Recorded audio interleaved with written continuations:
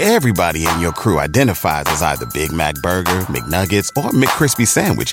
But you're the Filet-O-Fish Sandwich all day. That crispy fish, that savory tartar sauce, that melty cheese, that pillowy bun. Yeah, you get it. Every time. And if you love the Filet-O-Fish, right now you can catch two of the classics you love for just $6. Limited time only. Price and participation may vary. Cannot be combined with any other offer. Single item at regular price. Ba-da-ba-ba-ba. At Capella University, you'll get support from people who care about your success.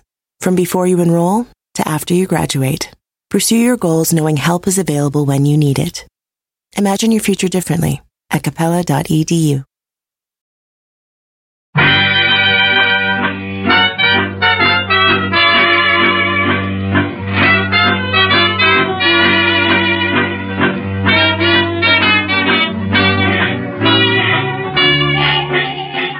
Brett McKay here, and welcome to another edition of the Art of Manliness podcast.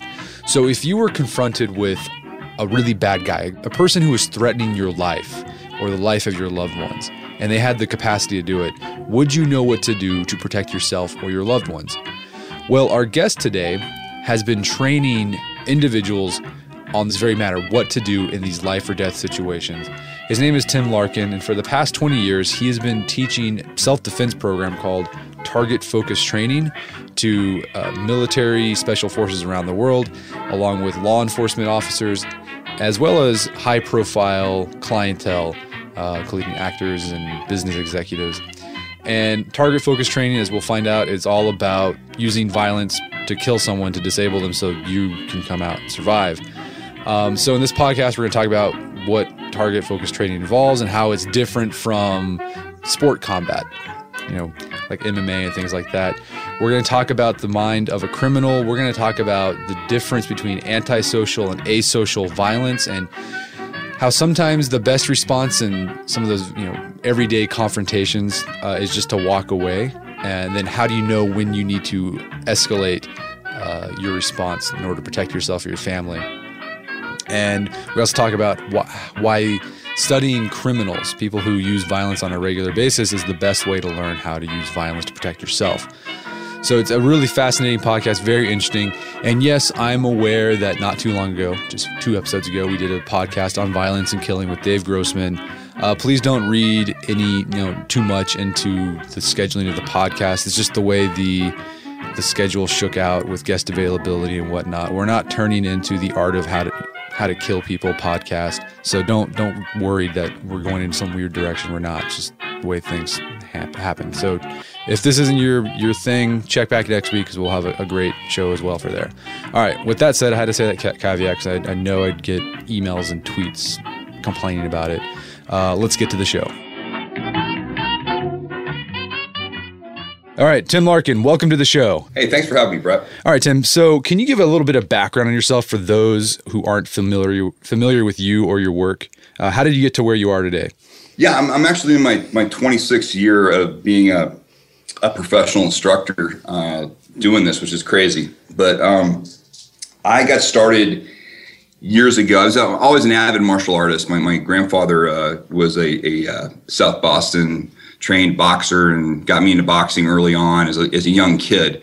I always I was a Navy brat, so I moved all around and got into the Korean martial arts because that's really all that was available back then.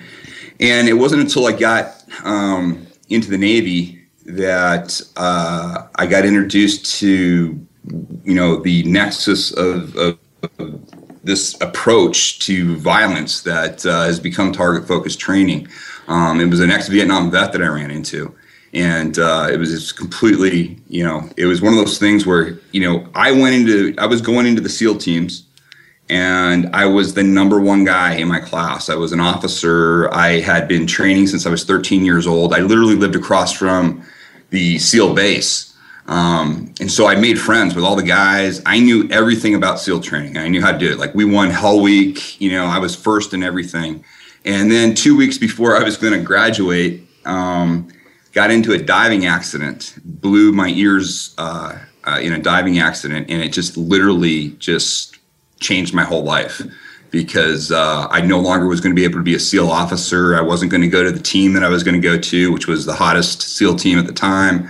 My whole plans had been turned upside down. I just thought my life was, as I knew it, at, you know, a 22-year-old kid, it was over, you know. And actually, it was probably the greatest thing that ever happened to me, because it led me down this path, and I got to meet these people. I went and worked for the admiral of the SEAL teams at the time. They kept me in the community because they liked me. That's the only reason they kept me in.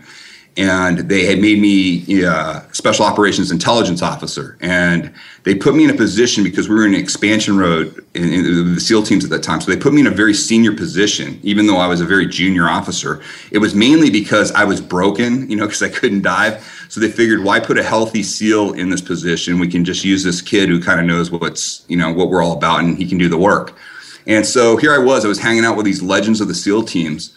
And they started looking at a problem in the late 80s, early 90s, of the fact that the world was changing and that we were going to have to start putting hands on people. They basically predicted what we're dealing with today, warfare-wise.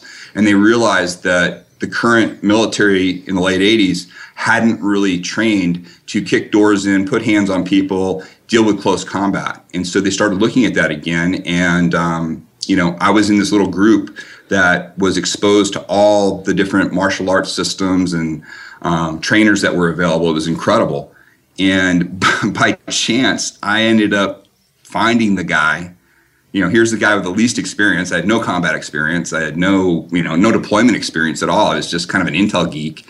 And I ended up finding the guy right around the corner. We were flying these guys to Coronado from all over the world. And the guy we ended up using for the pilot program literally lived in Pacific Beach, about, less than a half a mile away from my apartment. And the only reason I found out about the guy was because a DEA agent called me up, a buddy of mine, and said, "Hey, are you guys still doing that punchy, kicky stuff?" Because everybody back then thought martial arts, was stupid. You just shoot people. Why would you use martial arts? And I said, yeah, we are. He goes, "Hey, well, there's this guy that has a real rep in Pacific Beach. He's a former Army guy from Vietnam. He's just crazy. Everybody calls him the Mad Master." He goes, "But you like him." He goes, you get along with personalities like that. You might like this guy." And I went in and basically was just blown away by what I saw. I walked into what looked like a slow motion prison riot. And even though I was really well trained back then, I saw things going on. I saw one guy, just coming in, and basically he kicked the guy to the groin, grabbed his head, and then all of a sudden a knife came out of nowhere, and he was simulating stabbing the guy in the neck. And then he just threw the body down. And all I could think of was, this is exactly what, I've seen on the street. In the streets of Boston, I saw a guy get stabbed. I've seen a couple of guys, real violence has happened before, but I've never seen anybody training for something that looked like real violence. And so it immediately intrigued me. And, long story short, we brought him in, and this guy was a former 173rd Charlie guy from Vietnam. And that unit got a lot of coverage back then, a lot of combat coverage. And this guy was in the tunnels and all that stuff. And he intimately understood violence. He intimately understood how to integrate, the combat soldier with his tools so that everything works together, meaning you start him out completely stripped down to your just boxers and your t-shirt. And once you can take care of yourself with your own human machine, when I start giving you back tools, you're even that more effective. And that was just a really, really cool concept. And it completely changed the way I looked at, how to deal with, a threat from another human. Interesting. So it all started with the Mad Master.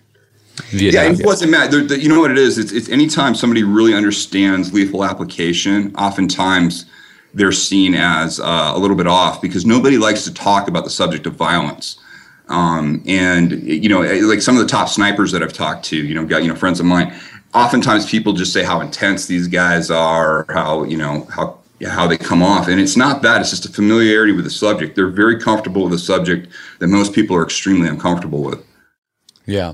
Okay. So you found this guy, so you brought him into the training, and then from there, you've developed what you call target focus training. Can you, briefly describe what target focus training is and how it differs from other combatives that are out there? Yeah, there's probably two focuses with us. First, we focus on, I got to educate the client first. And the first thing that I do if you come through the doors is we quickly identify the difference between antisocial aggression and asocial violence. Antisocial aggression is really what a lot of people go to martial arts training for, and fighting and MMA training. It's really basically, I got picked on in school, or the bully, he said something to me at the bar and I want to teach him a lesson. You kick sand in your face, right? Yeah. And how do I do it? Charles Atlas thing. Yeah. Right? And that stuff really, I just lump all that stuff in antisocial aggression, which is completely avoidable, meaning you have to choose to participate in that.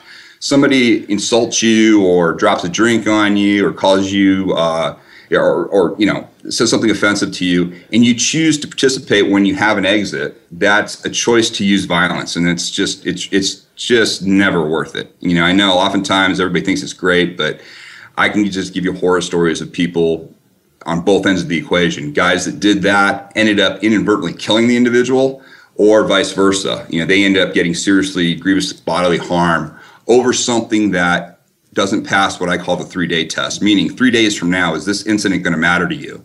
And very few things do. Now, the other side of the equation that we talk about, which we're kind of more known for because that's what gets us the press, is asocial violence. And that's where it's imminent. Violence is imminent. There's no escape. You have to take action. If you don't take action, you're essentially participating in your own murder, because you're going to be facing grievous bodily harm. And this is the area that makes everybody kind of uncomfortable. It's the unthinkable that's happening. And how do you deal with imminent violence? How do you deal with another human being or human beings coming at you? And, the assumption always has to be the threat's going to be bigger, faster, and stronger. We assume they're going to carry weapons, and we assume that there's going to be more than one. Because that's just the real world. And if any of those things aren't true, then hey, that's a Christmas gift to you. That's fantastic, But if we go off of that premise, we say, okay, what type of methods and principles work in that environment? And you really come back to the idea of the vulnerability of the human body, which gets exposed in sports injury. If you look at sports injury data, you find all the areas of the human body that can't take trauma. I was intimately familiar with this as a young, SEAL candidate going through. I was, like I said, I was the number one guy in my class. I was going to be the anchor man. I was getting the award, which is the number one guy in each class that graduates. I was unstoppable, and yet I was stopped dead in my tracks by an injury, something that I couldn't work through. We just gut it out. It was a physiological breaking of a sensory system of my body that just couldn't be fixed. And that's really what you want to look at. When you're facing a bigger, faster, stronger threat, you're going to have to put an injury on them that takes their brain, their will, everything out of the equation. And that's really kind of the whole focus on how we look at the subject matter. That's why it's called target focus training. You target specific areas on the body.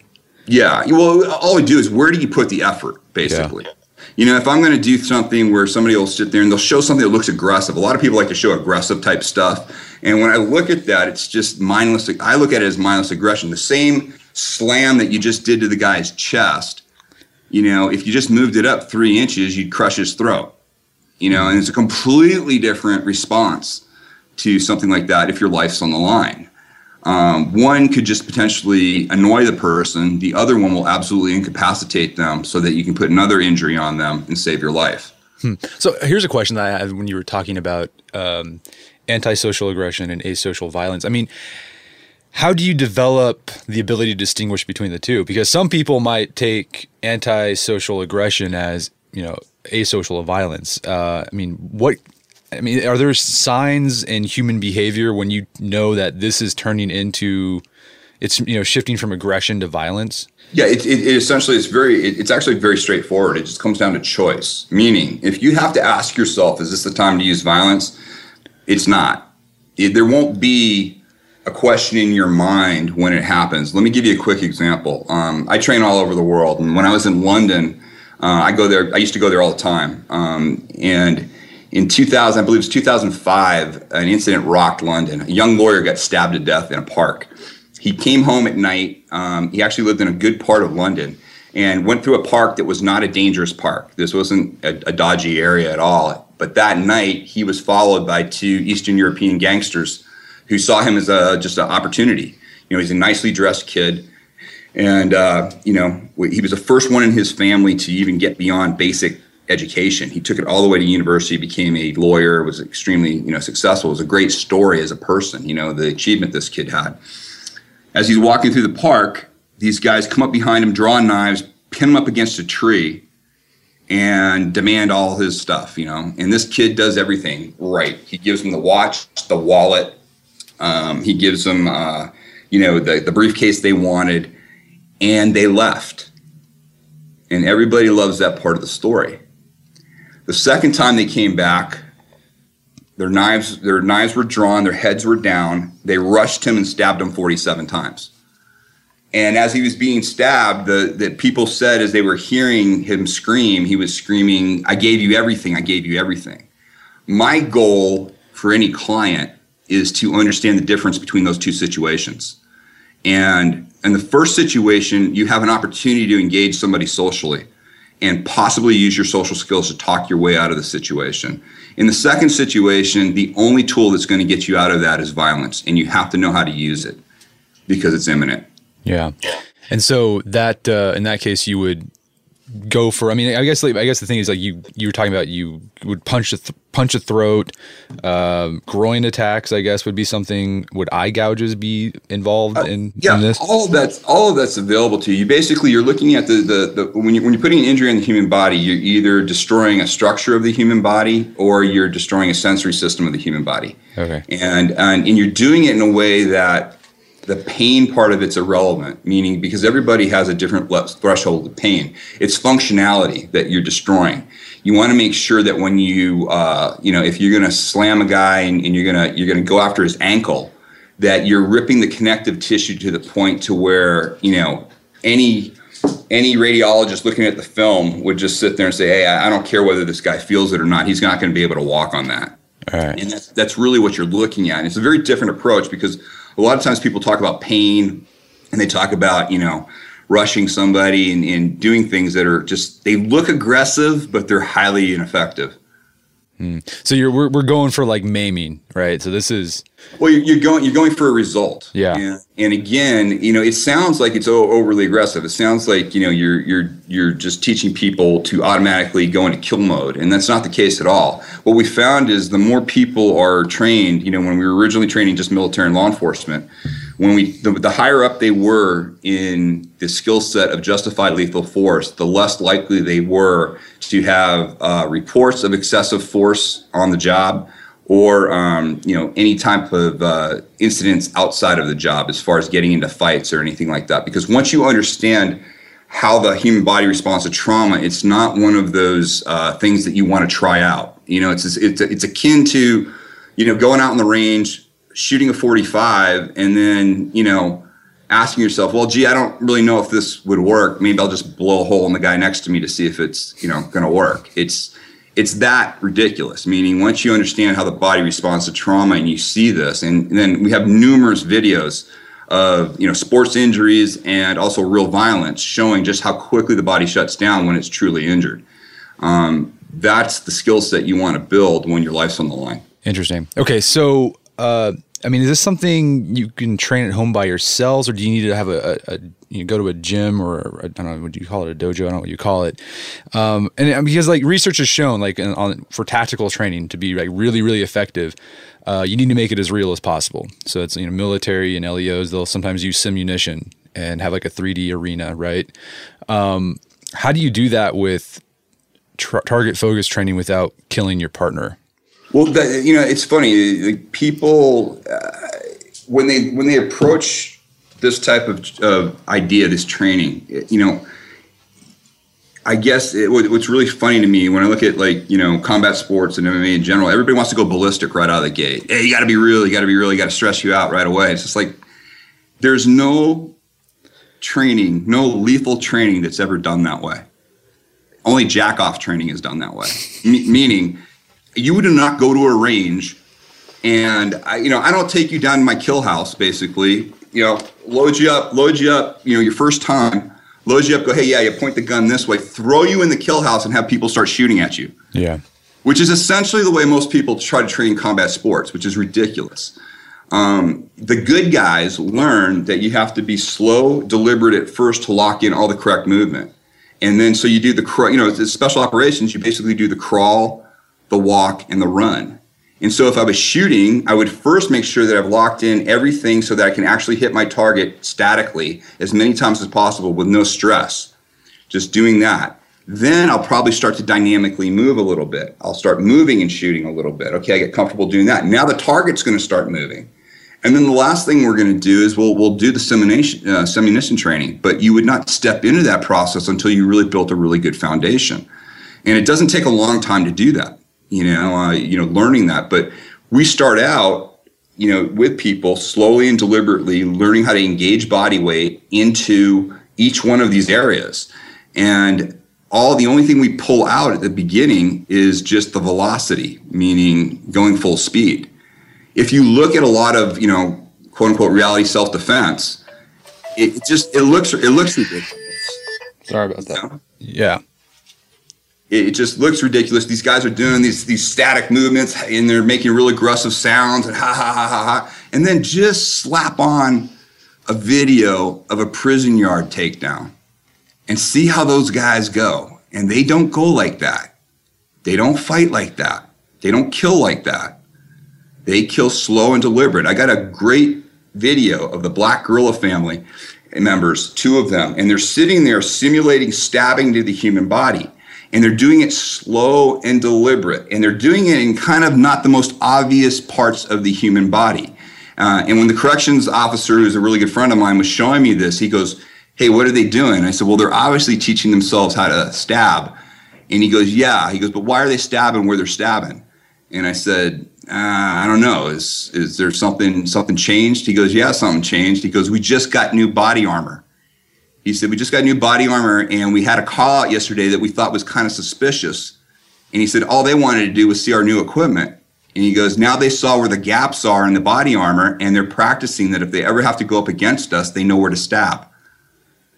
And it wasn't ballistic. It was slow, methodical. Make sure you get it in there, because what most people understand, they have to use this stuff to protect themselves, is you have to get it right. You have to tell your brain exactly what you want it to do and lock that movement in first. The brain doesn't care about speed. The brain just says, what do you want me to make the body do? And so once you lock that in, the last dynamic you add into anything is the velocity, and you can do it. But why sacrifice the accuracy up front for this spastic good feel, gee, I feel aggressive? Yeah, that's scary about the gang calling out the police just to take a look at the body armor. Oh, yeah. Listen, the best information comes from the worst people.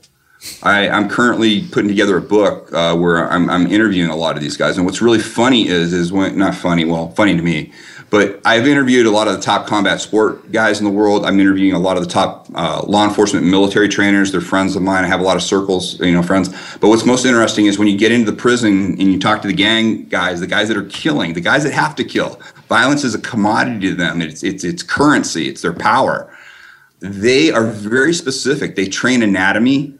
They go in these areas because they don't have time. They're not doing it because they want to, learn the human body. They want to know, where do I put the effort in? If I've set up this kill, if it's, taking me 6 months to set this up, and I'm going to get one shot at this guy, I want to make sure that he's dead before the response team is there. How do I do that? And so they look at things. They study anatomy, and they know, if I have a shank, I want to know where to put it. If I'm going to break something on him, where am I going to go? And they do it with a complete intent. This is where you get really the roadmap. If you really understand, violence.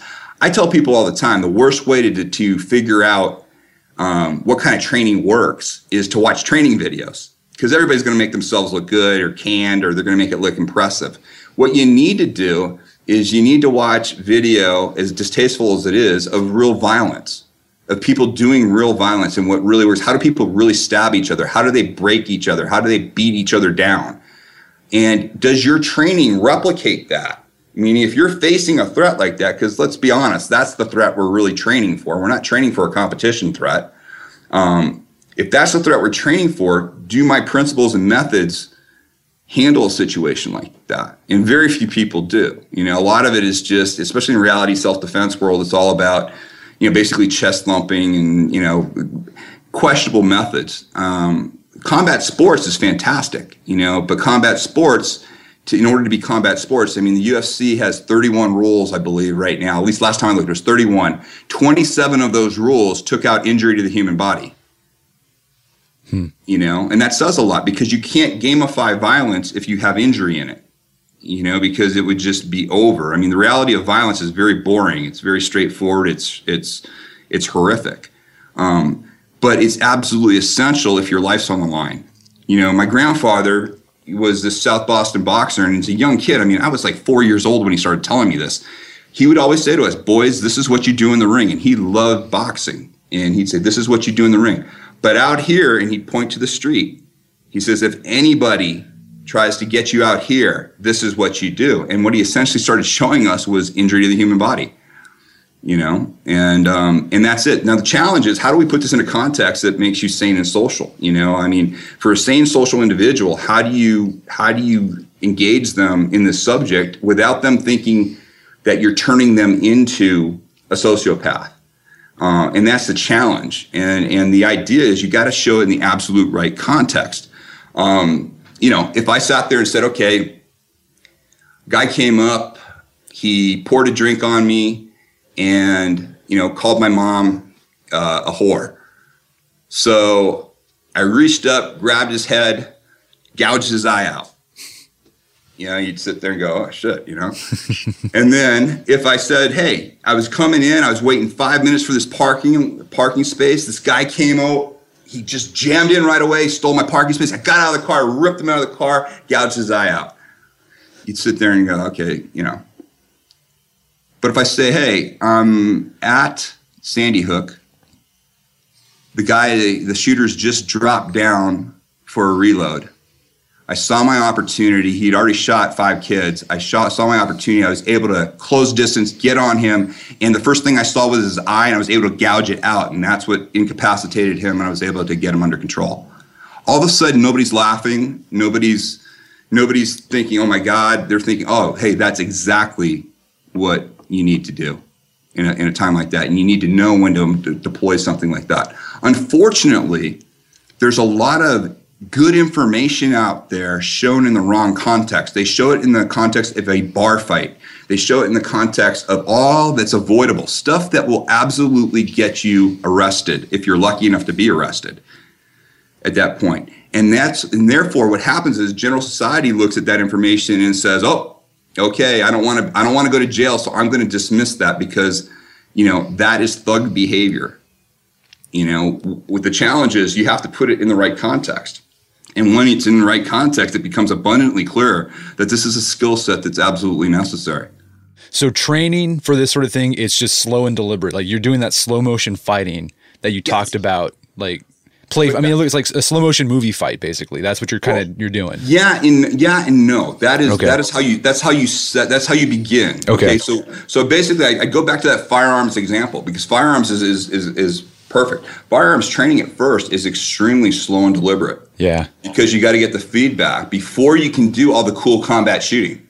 Before you can do all of that stuff, you got to lock everything in, all your muscle movement in. You got to make sure that you can consistently have groupings that are consistent before you add in any dynamics. Okay. You don't add in moving and shooting at the same time if you haven't mastered static shooting yet. You can't have somebody engaging you back. You can't have force on force like you were talking about until you know how to move and shoot and then move and shoot against moving targets.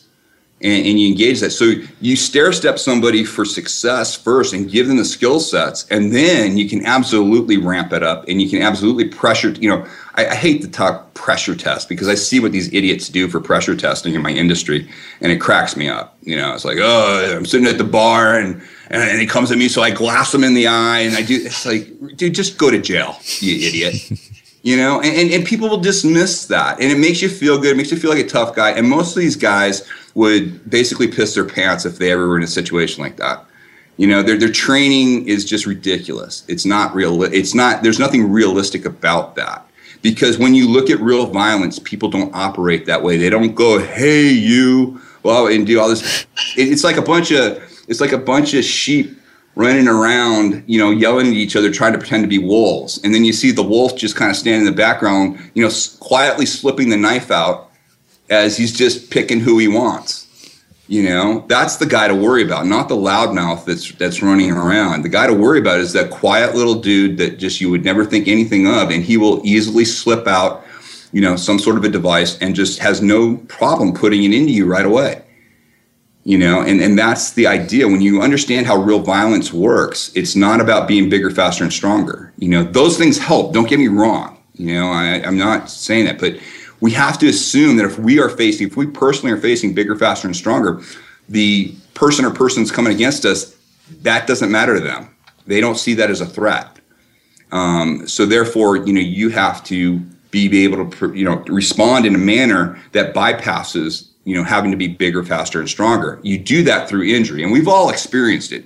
I've got twin daughters right now. They're 1 year old, and I have a 3.5-year-old boy. And they're just bundles of uncontrolled energy, and Wedding season is coming up, and if you are preparing for the big day, I know wedding planning can be really intimidating, but finding the perfect suit shouldn't be. Indochino makes it easy to get a fully customizable suit right from your home. Don't just wear any suit on your big day, wear a custom made-to-measure suit. Suits start at just $499, which is about the same price you'd pay for an off-the-rack suit at a department store, and they've also got custom made-to-measure shirts starting at just $89. So I've talked about my Indochino suit on the podcast before. They've been a long-time podcast sponsor. It's navy blue. The measuring process was super easy. They got these video guides you follow. You'll need another set of hands to help you out with that. But the really fun part is customizing it. Got to customize how I wanted the lapels on the jacket, the pockets, the lining. I went no pleats on the pants on this suit. A lot of fun. And then in a few weeks, you have a made-to-measure custom suit sent directly to your door. When planning your wedding, get a suit as unique as you with Indochino. Go to Indochino.com and use code manliness to get 10% off any purchase of $399 or more. That's INDOCHINO.com, promo code manliness. Daylight saving time is starting up again. The goal of this is to give us more daylight from March through November. By setting our clocks forward, it may feel like there are more hours in the day, but if you're hiring, it doesn't necessarily help you find qualified candidates for your roles any sooner. There is only one way to do that: ZipRecruiter. And right now you can try it for free at ZipRecruiter.com/manliness. ZipRecruiter works around the clock to help you find qualified candidates. Once you post your job on ZipRecruiter, they send it to 100 plus job sites so you can reach more of the right people. ZipRecruiter smart technology also quickly scans thousands of resumes to identify people whose skills and experience match your job. Spring forward with a new hiring partner, ZipRecruiter, and find top talent sooner. See why 4 out of 5 employers who post a job on ZipRecruiter get a quality candidate within the first day. Just go to this exclusive web address to try ZipRecruiter for free. ZipRecruiter.com/manliness. Once again, that's ZipRecruiter.com/manliness. ZipRecruiter, the smartest way to hire. Picture that thing you've always wanted to learn. All right, you got that in your head? Now picture learning it from the person who's literally the best at it in the world. That's what you get with Masterclass. This year, learn from the best to become your best with Masterclass. Masterclass offers over 180 world-class instructors, and many of these instructors are former AOM podcast guests. You can learn negotiation from Chris Voss, leadership skills from Jocko Willink, how to master your habits with James Clear. Plus, every new membership comes with a 30-day money-back guarantee, so there's no risk.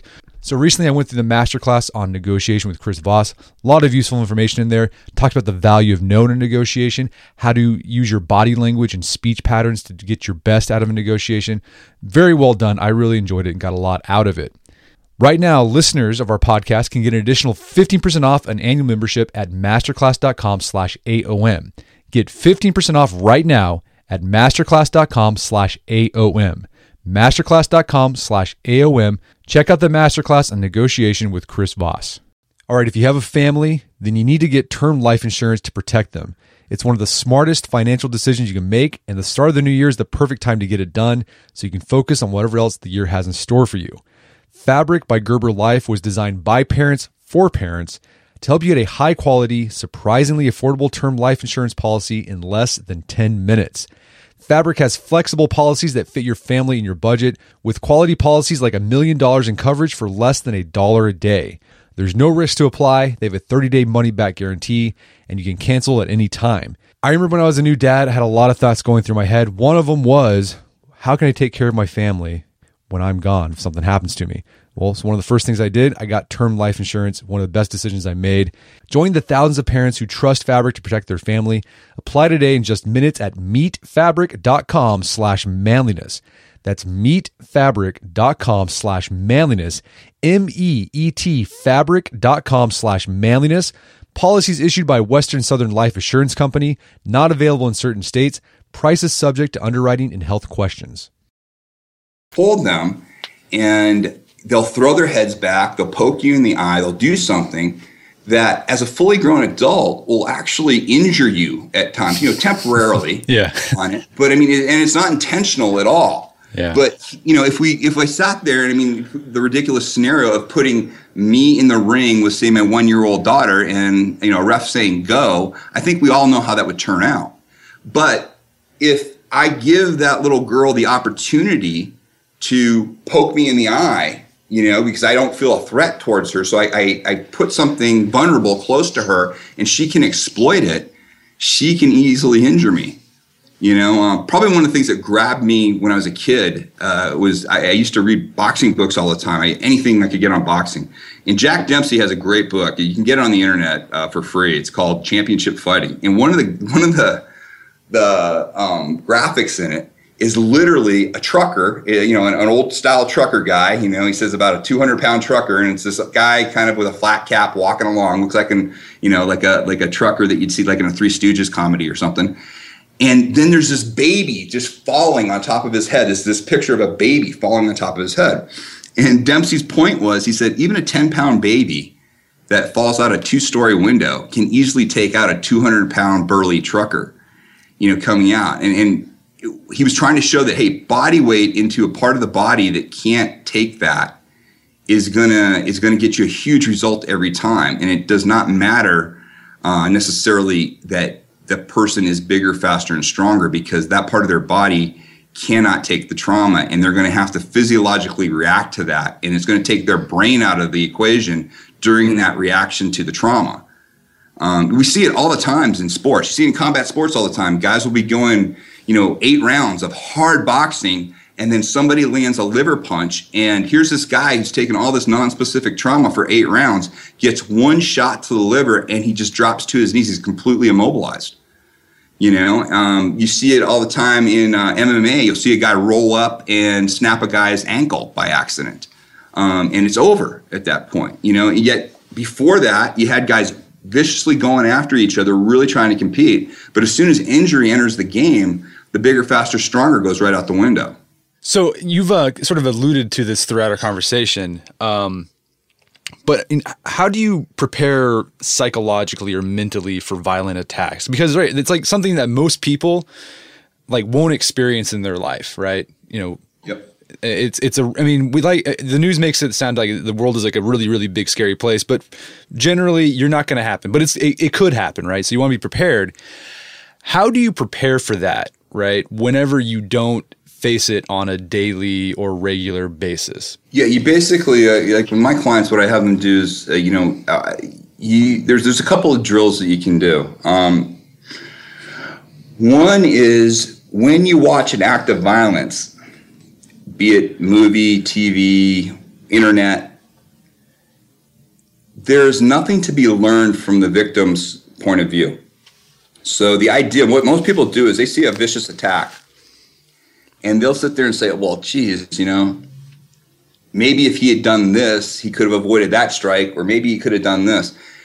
It's really interesting when you went into the prison systems and we started interviewing some of the guys and you show them an act of violence, they never see themselves on the receiving end, ever. They will only see themselves as the one successfully using the tool of violence. And the only thing they will say is they'll either say, yeah, that's how I would have done it, or, yeah, he's not as good. I would have done it this way. And so they see themselves making improvements on the use of the tool in the situation.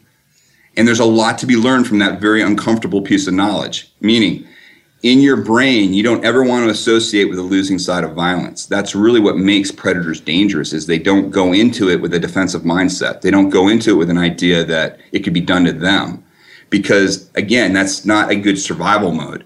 You want to go in with the idea, this is what I'm going to do to you. So you have to focus on what you do to the other person versus that. Now, it's a very good mental drill that you can get involved in right away. It'll be extremely uncomfortable to most people at first because it sounds like you're validating the attack that's going on, and that's not the case at all.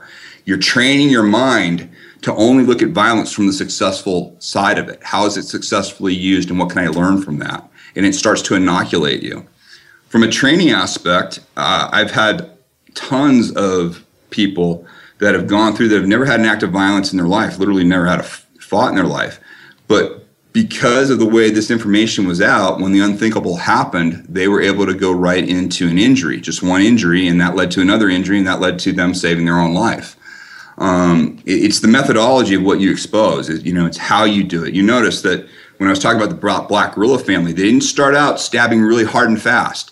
They made sure that they knew exactly where they wanted to go. They wanted to know, okay, here's the vulnerable areas. Here's where we can get the best entry. Here's how we can go. It wasn't until they had that well underway that they started to employ dynamic movement into it. And that's all I'm saying. I don't have a problem with people going hard in, quote unquote, pressure testing. But doing that prior to setting the skill set in is just masturbation. It doesn't do anything other than it makes you feel like, wow, I had a rush. I went crazy. I went ballistic. I hit the Roby robot looking guy 50,000 times and all my friends high-fived me. It's bullshit training. Yeah. That's all there is, because it doesn't replicate real violence. And you as a citizen, you don't have to live it to be prepared for it. You just have to understand how the tool operates, and that's the most important thing. And then it starts to inoculate you towards it, So I guess a summary, like, never see yourself as the defender, always see yourself as an attacker. So I don't even look at it as it's attacker and defender. It's those terms that look at people in violence as good guy, bad guy. The attacker is always the bad guy, defender is always the good guy. That's bullshit. In violence, there's winners and losers, and that's it. And you always want to be identified on the winning side of violence. And that doesn't mean you're condoning it. And like I said, let me emphasize this again. The best information that you're going to find on how to use a tool of violence comes from the worst parts of society, because it's currency for them. So should you watch footage of gang fights or jail fights? I mean, is that something that would be useful? It's extremely useful in the fact that you can see, first of all, it blows through a lot of myths. You can watch you can watch some clips of guys instructing knife fighting, just martial artists or combat sport guys out there showing you, how to use a knife and all the knife things. And then you sit there and you watch an MS-13 member go in and shank some guy just hard and fast and have him bleed out really fast. And you go, oh my God, that looks nothing like what those idiots were just showing me. And I will put the best quote unquote knife fighter in the world up against an Aryan brother with a shank, and I know who I'm going to bet on. I know one guy knows how to kill. I know another guy knows how to dance around and do things. And I'm not denigrating a lot of that. It's just not realistic. That's okay to learn something for the art of what you're learning. That's all right. I have no problem with that. There's a lot of great things you can learn. Learning how to use a sword, using how to use different tools and weapons, and learning the history behind the art that you're learning. But to sit there and say that's how you would use it to save your life is just a fallacy. Yeah. All right, so here's a question I have for you. Whenever we write about combatives on the site, be it Krav Maga or something else like that, and you're using it to defend your life or the life of a loved one, we always get a bunch of comments from dudes who will say something like, I'll just shoot them with my gun, right? Why learn a martial art like target focus training when, if you are carrying a gun, right, you're concealed carry, can't you just shoot the guy? Okay, so I got a concealed carry. I got it in the maximum amount of states available. I'm big on firearms. I have another firearms business here in Vegas, a big, machine gun Vegas that we have that you can shoot any kind of machine gun in the world. I have guys that can build me anything legally that I want in the world. And let me just tell you, and I also travel around the world, and my concealed carry is pretty useless to me in most parts of the world. And I'm saying even in the United States, because it's either not convenient all the time. Even when I do carry, there's lots of gun-free zones that you have to deal with. And the reason we have to deal with that is because we are law-abiding citizens. And you just have to realize that. Now, if I could drive around in an M1 tank fully loaded every day, I'd do it. It would be fantastic. But that's, just not realistic. So I don't want people to think I'm anti-firearms. I'm not at all. I'm very pro-firearms. What training in something like target focus training does for you is every skill set that you learn, at least with us, translates directly to make you that much better with a firearm. So the targeting that you get, learning your brain, how to use your brain to identify the targets, and then using the tools of your body to affect the injury on there, gets you into that idea of targeting, the idea of constant targeting of effective areas of the human body. And that just makes you that much better when you have something that can then project that through distance with a firearm. Also, there's lots of situations where if your first move is to try to dig out your firearm, you're already done. They've already taken you out at that point. Whereas it's very effective to know close in how to injure somebody first, get them busy, and then it's very easy for you to deploy your firearm after that. The problem is most of the training where people show, to get their gun, they show pushing or they show really ineffective strikes that are not going to work if somebody's determined to get after you at that point. We did a huge thing I have a bunch of friends in the Australian SAS, and they have a really good program on close-in shooting. And it was amazing how synergistic the TFT program and their close-in shooting program was, with the idea that as you close distance, if the gun is not in your hand, it's not your first order of defense. Your first order is always your body and getting out there. And so here are these guys that are at the highest level of tactical training, and they all feel that it's absolutely essential that you train your body first, you train your mind first, coordinate your body, and then you can put tools into your body at that point. Anything's there. But if you only are reliant on a tool, a firearm, if that thing's not available to you, what do you have? You have nothing now. And so it just really just increases your abilities all around if you have this information and you know how to deploy it with your human machine. Yeah. Didn't the FBI do a study where they found that takes 5 seconds to close like a 20-yard gap? I mean, it was something like that, right? Where someone's really close to you. You don't have time to draw your gun. Yeah, it's a 21-foot rule. It's a tooler drill. They talk about that. And what's interesting about that is I have a clip that I share with people all the time. The guy that invented that drill that you're talking about, the only reason they picked 21 feet was because that's how far they were shooting. They were shooting 7 yards. And the question was, hey, could a guy close distance in 21 yards before you get your gun out and shoot him? And they did that, and they quickly found that the guys trying to deploy the weapon, even really good shooters, were getting stabbed. Distantly. And so that the length actually goes even further if you have your concealed carry in such a manner that you're not used to drawing it. So how long does it take you to actually deploy your weapon at that point? And most people don't train that. What's interesting though is the guys that can take action out of the gate without having to go to the tool first are usually the guys that end up, taking out the threat. And, what I mean is imminent dangers coming in. A guy says, I'll give you a perfect example. There was a SWAT,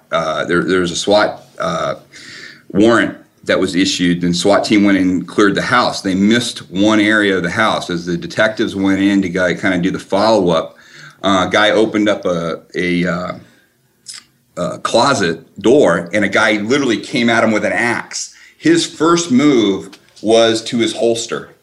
And the axe just came right down and split his skull. Jeez. And they killed him right away. Had his first move been forward at that point, attacking some vulnerable part of the guy's body, which he easily could have done, then the cop probably would still be alive today. at that point. But again, you'll do what you train. And if your first thing is, hey, my only way to defend myself is if I reach down and get to this tool in an environment where it's just too close, you're just not going to get the result that you want. All right. So tools don't win battles. People win battles. Humans. Yeah. It's your mind for, it sounds like you were doing semantics, but it's absolutely true. You have to train your mind, coordinate your body first before you put any tool on it. Okay. At that point. And you have to be able to do it with just your human body first.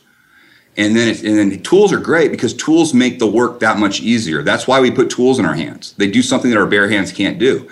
But we first have to know what can our bare hands do and under what conditions can our bare hands help us. All right. This is very good stuff. So I know you're not a lawyer, but I'd like to get your insights on the legal consequences of using pretty much lethal hand-to-hand force on an attacker. Is that something someone should consider or keep in mind when they do something, when they protect themselves? Or should you just not care at all and just like, okay, I'll have to pay the defense attorney or whatever? Yeah, well, that's always, it's always smart if you have a defense attorney. I know a lot of guys advocate, having somebody on retainer ahead of time just to understand the laws in your specific area. Across the U.S., the castle law is pretty prominent, meaning you as a citizen. I'm not talking about a professional like a police officer or military or anybody like that, but as a citizen being attacked, you have pretty much carte blanche to protect yourself. If you're in imminent danger, if your life is literally on the line, you really feel that your life is on the line, then you have justified means to protect yourself up to, killing the individual. And what's interesting is the methods that we teach with target focus, you're always going for the response, meaning, you see what you're doing. You understand when you go to these parts of the human body, if you're successful, here's what you're doing in the human body. You're not going to do anything that's going to go against your moral code, meaning you're not going to just murder somebody. You may end up killing somebody, but it's a very different term. Killing is a justified stance, whereas murder is never justified. So you familiarize yourself with that, but the way you keep yourself out of a lot of the problems is avoiding the avoidable. The people that really get themselves in gray areas are these people that use violence in a situation that when you're explaining to the judge just seems ridiculous. The one years ago, I don't know if you heard of this one, but it was the hockey dad in like early 2000s. A dad, he's a big guy, was watching his hockey coach coach his kid, and he thought the coach was just really abusive. And at one point, he grabbed his son on the ice and was yelling at him, and the dad just thought he was too violent. Well, he jumped over onto the ice, went over there, grabbed the hockey coach, and they got into it right then and there, fighting. When the hockey coach hit the guy to the face, the father jumped on top of the guy and got him to the ground, and then just repeatedly started like grabbing his shoulders and slamming the guy, back and forth, like almost in a schoolyard way. He's on top of him, just slamming him. What he didn't realize was every time he slammed him, he was slamming the back of his skull against the ice. The guy ended up going into a coma and dying. And, he obviously, that family lost their dad. The other family lost their dad to involuntary manslaughter, 7 years in prison. Over a situation that, yes, is it hard for me as a father to see somebody be, what I think is abusive to my son and over the top? Yeah, but does it pass the 3-day test? It doesn't. Yeah. And so that incident is something where, inadvertent expectations, you have no idea. Once you cross that physical plane and you put your hands on somebody, it could go anywhere. And you have to be prepared for that. And you have to sit there and say, okay, is it justified for me to take action in this? Is this something that I don't have choice here? I'm facing grievous bodily harm. In that case, and again, I'm not a lawyer, but in that case, and in my experience, you're in great territory. We just had a 52-year-old dentist who came through training, never trained in martial arts or anything before, came to us, went through one of our weekend courses, got all of this done. 4 weeks later, he walks in on a Sunday to his practice just because he wanted to do some paperwork, catch up for the week, sees this guy breaking into his pharmacy, realizes right away the guy draws a knife, charges him, and this guy goes, oh my God, this is it. This is exactly what they were talking about. No communication is asocial. He was able to drop, and he saw as the guy was coming in, he was able to strike him to the side of the neck. The guy dropped the knife, and as he dropped the knife, he grabbed the guy's head, he rammed it into the door jamb, and dropped him. The guy dropped down, and just when he was about to do the next strike, where he thought he was going to stomp him, like in the throat area, because that's where the guy dropped, he realized, oh, hey, the guy's completely non-functional. He's out cold. I don't have to do this. And he recognized it right away. Now, we didn't show him grabbing the head and ramming it into the door jamb. He just understood that, hey, that would produce a useful injury to me at that point. He understood the principles of injury to the human body. He also understood when it was over at that point and was able to do that. And we've had tons of civilian clients that have had the same experience, meaning they had to take action and they were able to stop and recognize the point where the other person was non-functional and no longer a threat, and they were completely justified. What was interesting was in that one I told you about, when the cops showed up and they saw this guy's rap sheet, who he was, they looked at this dentist and they said, you would have been absolutely justified in killing him. He said, this guy's there. And it really set the dentist back. You know, he didn't really expect the cops to say that, but that's exactly what they told him. Wow. That's crazy. All right, Tim. So we've been talking for a while, and I know your time is short, but so let's wrap it up. Before we go, where can folks learn more about your work? And do you have anything? You mentioned you're working on a book. Any insights about that? What's going to be in it? Yeah, I'm working on a book that really talks about the subject of violence and really helps clarify, the different approaches. The different approaches from the combat sport world. I have tons of friends in the combat sport world, and they've shared their insights on how that applies to real violence. Then the military and law enforcement community. I have a lot of friends that I'm interviewing right now, and they're sharing their methods and principles and challenges on how to train their people to deal with real violence. And then I'm going right into the heart of the situation, and I'm talking to the prison gangs and contacts within the prison gangs on how they look at violence and how they use violence as a currency. And I'm comparing and contrasting all that information, and it should be the goal of the book is to really just talk about the subject and get it out of this idea that it's a stigmatized subject. Meaning we've stigmatized violence so much in the last 50 years that the only people that have access to the tools are the worst parts of society, the predators. And because we've told ourselves that it's bad to learn this information, we don't have it available to us when we're being attacked. And again, it also takes care of a lot of unnecessary violence. I truly believe the more trained people are in this type of information, the much more peaceful society we'll have. It's interesting. All right, well, that's awesome. Well, I'm looking forward. And where can you have a website, right? Where can people go? Yeah, they can get me. It's either two places: timlarkin.com, just my name, or targetfocustraining.com. Either place will get you lots of free information. I would suggest anybody just signing up for, I'd love to sell you products, I'd love to sell you my book, but really, if this was interesting to you and you want more information, there's a lot of free content if you just sign up for our newsletter and, take the time to really read about this. And then, if you like it and you see a product that makes sense, there's lots of great stuff there. Awesome. Well, Tim Larkin, thank you so much for your time. It's been a pleasure. Thank you, Brett. Our guest today was Tim Larkin. Tim is a self-defense instructor and the creator of Target Focus Training, as well as the author of several books on self-defense. You can find out more information about Tim and his program at targetfocustraining.com. Well, that wraps up another edition of the Art of Manliness podcast. For more manly tips and advice, make sure to check out the Art of Manliness website at artofmanliness.com. And also, I'd love for you to check out our store.artofmanliness.com. We got some great new products there. We just added some really cool Semper Virilis tie clips. Look really classy. Check them out. Your purchases there will help support the podcast as well as the content on the site, so I'd really appreciate that. And until next time, this is Brett McKay telling you to stay manly.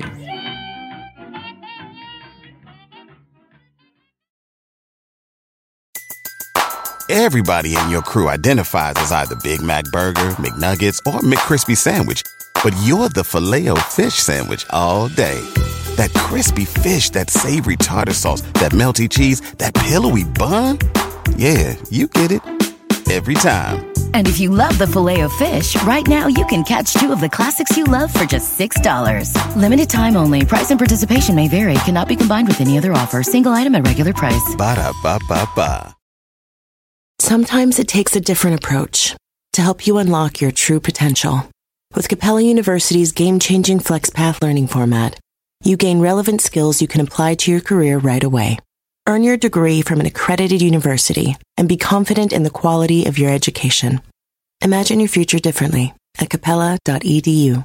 Capella University is accredited by the Higher Learning Commission. Learn more at capella.edu/accreditation.